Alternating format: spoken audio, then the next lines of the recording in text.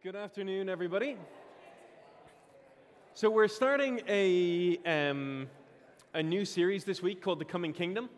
The lectionary is taking us on a journey through the book of Mark. And so we're gonna jump into this idea of the kingdom that's coming into the world, the ethics, the values, the shape, and the kind of rhythm that it teaches us.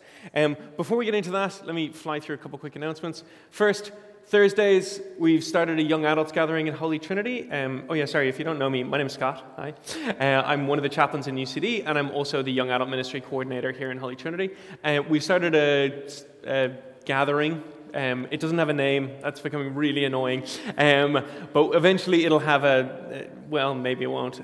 Anyway, we gather Thursday nights, 7 o'clock, from 7 till 9 in the side room there, which is why if you're wandering through there and you're wondering where did all these couches come from, that's what that's about. I managed to find 2 second-hand shops in Bray right beside each other and bought 4 couches and 4 armchairs for €600, including delivery, which may be the best deal anyone's ever gotten on anything. Just be careful when you're sitting down on them because you may fall through them. But so that's our young adults and young professionals gathering. That's for 18 to 30-ish. Yeah. And then next up, we have Rubicon. Rubicon is happening on October 20th. The lineup for Rubicon, if you don't know what Rubicon is, it's a conversation, a day-long conference that's like a conversation about the interplay between faith and culture in Ireland. And it happens in the Sugar Club. And we're really excited about some of the speakers that we have lined up, particularly with how we'll be looking at the kind of Me Too and Church Too movements and seeing what it means for us to speak truth and seek justice as communities of faith. So we're going to have Nolene Blackwell from the Dublin Rape Crisis Centre. She's absolutely brilliant as an advocate and activist. Ruth Garvey-Williams from Vox Magazine has just completed a huge piece of research about gender roles within the church on the island of Ireland. And one of the huge things that she's found is the difference between what people say that they believe and what actually happens in practice. And that's really, really important for us to tease out and hear more about. Ali McGeever, who has been championing Me Too conversations as the Young Women's Development and Engagement Officer with the YWCA, and then Jared McKenna, who's an activist and theologian from Australia, and Scott McKnight, who's a New Testament professor, author, and theologian. He's written over 50 books. He'll be joining us on the day as well. And then Philly Speaks. Felicia will be joining us. She's an award-winning performance artist and writer based here in Dublin. So it's going to be an absolutely unbelievable day. It'll be about €30. It's €30 for a ticket, and you can get your tickets on wearerubicon.com. We're really, really looking forward to that. Next up, myself. So if you're in the Men at Holy Trinity WhatsApp group, you'll have seen a picture of me this morning looking like I don't belong at the front of a church, but rather on top of a Christmas tree, and that's because I was wearing the robes for the traditional service. So that's a cassock. Now I know what that's called, and a surplice, which now I know what that's called. Somebody told me I look like an altar boy. That was upsetting, particularly since that was my wife. But the reason for that is 3 of us, myself, Scott Hill, and Ruth Jives, we're all being commissioned as diocesan readers in the Church of Ireland. That, for many of you who maybe didn't grow up on this side of the aisle, how are we putting that these days? If you didn't grow up in the Church of Ireland, a diocesan reader is essentially somebody who can lead a service. They're not an ordained minister, there's no collar or anything like that, but a diocesan reader can lead services around the diocese. It means that we can work with other churches around Dublin and Glendalough, develop faith communities, and work alongside existing faith communities to see about new expressions of faith. So we're being commissioned, if I have that right as well, this is the most lay readers being commissioned from one parish in the last 30 years. And so we're being commissioned together at 5 o'clock in Christchurch Cathedral next Saturday. So if you're around, we'd love you to join us. And as a bonus, you get to see myself, Scotty, and Ruth looking like Christmas angels. Okay, so the coming kingdom, the reason we're here. Apologies. So we're in the Gospel of Mark. And so let me tell you a few things about the Gospel of Mark itself. Mark is probably the first gospel that was written. It's short and it's urgent. It's got momentum. But Mark is not kidding around. It's 15 chapters long. There's no virgin birth. There's no wise men. There's no mangers. There's no Mary. There's no Joseph. It's basically Jesus falls from the sky into the River Jordan, gets baptized, and starts his ministry. That's just how it kicks off. And so it begins at pace, and there's this sense of urgency the entire way through it. We hit the ground running at the baptism, and then it's like a roller coaster ride all the way through to his death and resurrection. It was probably written by John Mark, who you might know from the book of Acts. He had a tumultuous relationship with the Apostle Paul. And he may actually have been a follower of Jesus, but not one of the 12 disciples. And we think that most of his gospel is probably based on his relationship with Peter and how close, and what Peter would have known as somebody who was like one of the 3 closest disciples to Jesus. So as we follow the lectionary, we get a sense of this like building movement and momentum, this movement, the kingdom of God that's bursting into the world through Jesus and through his ministry. And it has a particular feel to it. It has a love that drives it, and it has an ethic that guides it. And in Mark, we find both those things. And John Mark is not just recounting history. He's inviting us to examine and to experience the interactions that Jesus has with people so that we will know how to live and love in the coming kingdom. So let's read our passage. This is Mark chapter 9, 30 to 32, and then we'll do 33 to 37. They went on from there and passed through Galilee. He did not want anyone to know it, for he was teaching his disciples, saying to them, "The Son of Man is to be betrayed into human hands, and they will kill him, and 3 days after being killed, he will rise again." But they did not understand what he was saying, and were afraid to ask him. Then they came to Capernaum, and when he was in the house, he asked them, "What were you arguing about on the way?" But they were silent, for on the way they had argued with one another about who was the greatest. He sat down, called the 12, and said to them, "Whoever wants to be first must be last and servant of all." Then he took a little child and put it among them. Taking it in his arms, he said to them, "Whoever welcomes one such child in my name welcomes me, and whoever welcomes me welcomes not me, but the one who sent me." So let's start off with how brilliantly tone deaf the disciples are at this particular moment. I love this conversation that they're having with Jesus. Jesus saying to them, "So guys, I need you to know, I'm going to be betrayed and killed, and they're going to kill me." And then the disciples have this private conversation afterwards, and they're like, "Speaking of killing, I'm going to kill it when I'm on top in this new thing that's happening." Like it's like they're arguing about who's going to be best dressed at Jesus' funeral. Who's going to have the top position when he gets killed and removed? They don't really understand it. They don't get it. They're completely tone deaf to what's happening. And you can just imagine Jesus being like so frustrated with them hearing what is going to happen, and their only thoughts are what will be my own status after, rather than what's going to happen to Jesus here in front of me. What happens next to this person that I'm following? And sometimes I think we can pick up the Gospels, or we can pick up different books in Scripture, but particularly the Gospels, and think that the Gospel writers are just sitting there going, "Okay, so what happened again?" And then they just write down whatever it is, whatever stories come to mind about the disciples and about Jesus. But that's not how it went. This was deliberate. And so when Mark tells this story, he's not telling it by accident. It didn't just come back to mind and go, "Oh, there's a funny thing that happened when the disciples were back being Egypts." This is actually the middle of 3 ways in which he says the same thing in 3 consecutive chapters. This is a theme for Mark. Mark is nailing them on this. In today's passage, Jesus predicts his death and resurrection, and the disciples debate who will be the greatest. But in the chapter before, he predicts his death and resurrection, and Peter contradicts him. He pulls him to the side, rebukes him, he says, "That's not what's going to happen."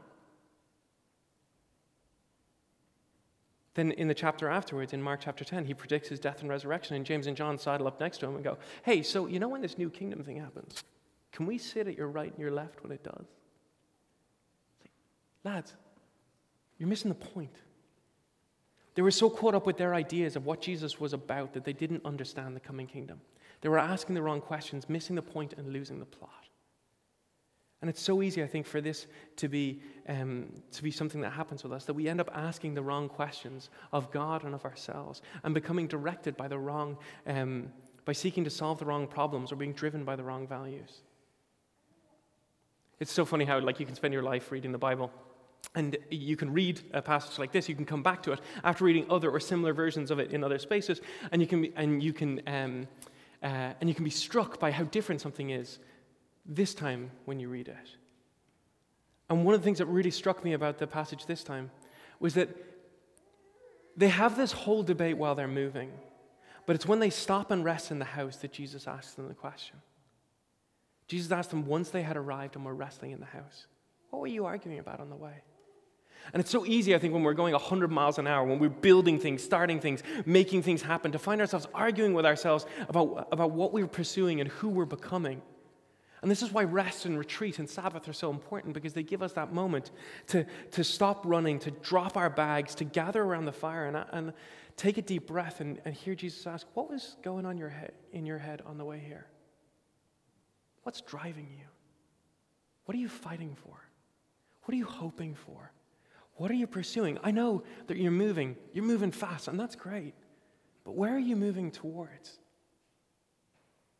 And so Jesus interrupts this sense of movement and momentum with them with this question about what is it that you're pursuing. And the disciples, they wanted to be moving towards greatness, and Jesus has no problem with that. I always know that I'm doing okay on a Sunday when I'm here for the traditional service as well as the 12, because Ed Lewis, who I don't know if you've met, but Edward is he's a pillar of this community, and he would be would you say he's older than me? By about 60 years. But whenever Edward preaches and I hear him and I've got something similar in my notes, I'm like, yes, nailed it. But Edward was saying this morning. Jesus didn't have a problem with their ambition. He just had a different definition of greatness. And this is the beauty and the frustration of the coming kingdom. It changes what we define as greatness. It changes what we define as success. And it changes what we define as fulfillment. It changes our priorities, our purposes, and our entire value system about what is and is not worth pursuing. These things are always best explained through a story, and the stories, the only stories that I can tell about this they're always the worst possible stories. So, I'll tell you this story, and please don't repeat it. A few years ago, 10 years ago, I was invited to go over and speak in the Netherlands. And it was one of my first times being asked away to speak, that kind of, bigged up the ego a little bit. I was like, oh, you want me to get on a plane because you want to hear what I have to say about God? Yeah, that's cool, I get it. Yeah, no worries. And I was all about this. And then we had me and my dad, we had a problem with a computer, and I spent all night out at this with a friend of mine, working on this computer. So I didn't get any sleep, which is just my way of building up excuses for the horrible thing I did. And I didn't get any sleep, and I got to the plane that morning, and I flew over to the Netherlands. I was picked up in Amsterdam, and it was like a 3-hour drive down to this camp, and we get there, and I'm exhausted. And we get into the kitchen, and I kind of feel like people haven't made enough allowances for the fact that I'm here, Scott's here now. And I asked if I could have a cup of coffee. And she said, sure, it's over there in the corner. And the woman was running the kitchen. And in my head, I didn't say this out loud, but in my head, I thought, I was like, do you know who I am?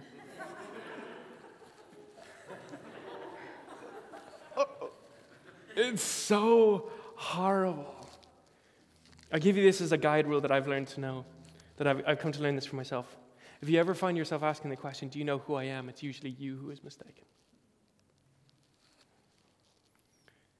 When it comes to who we're becoming as people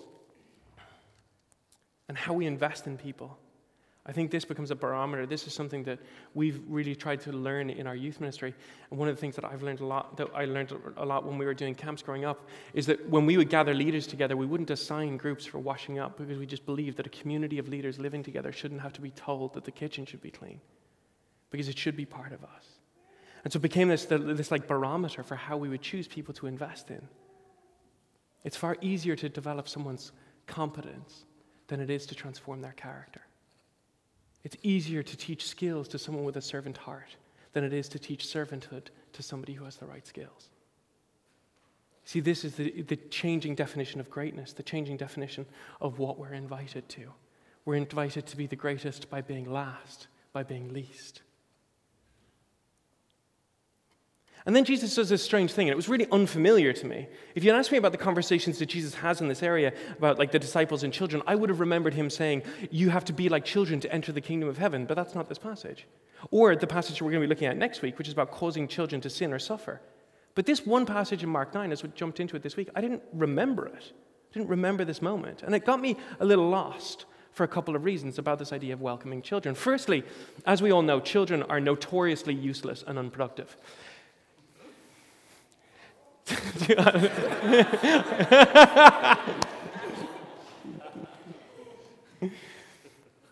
Secondly, there are no immediate connections between children and servants. It struck me as a really strange comparison. It was only after reading a couple of commentaries that I realized what Jesus was actually doing here. In the Greco-Roman world, the children and the servants were considered to be the least in any household.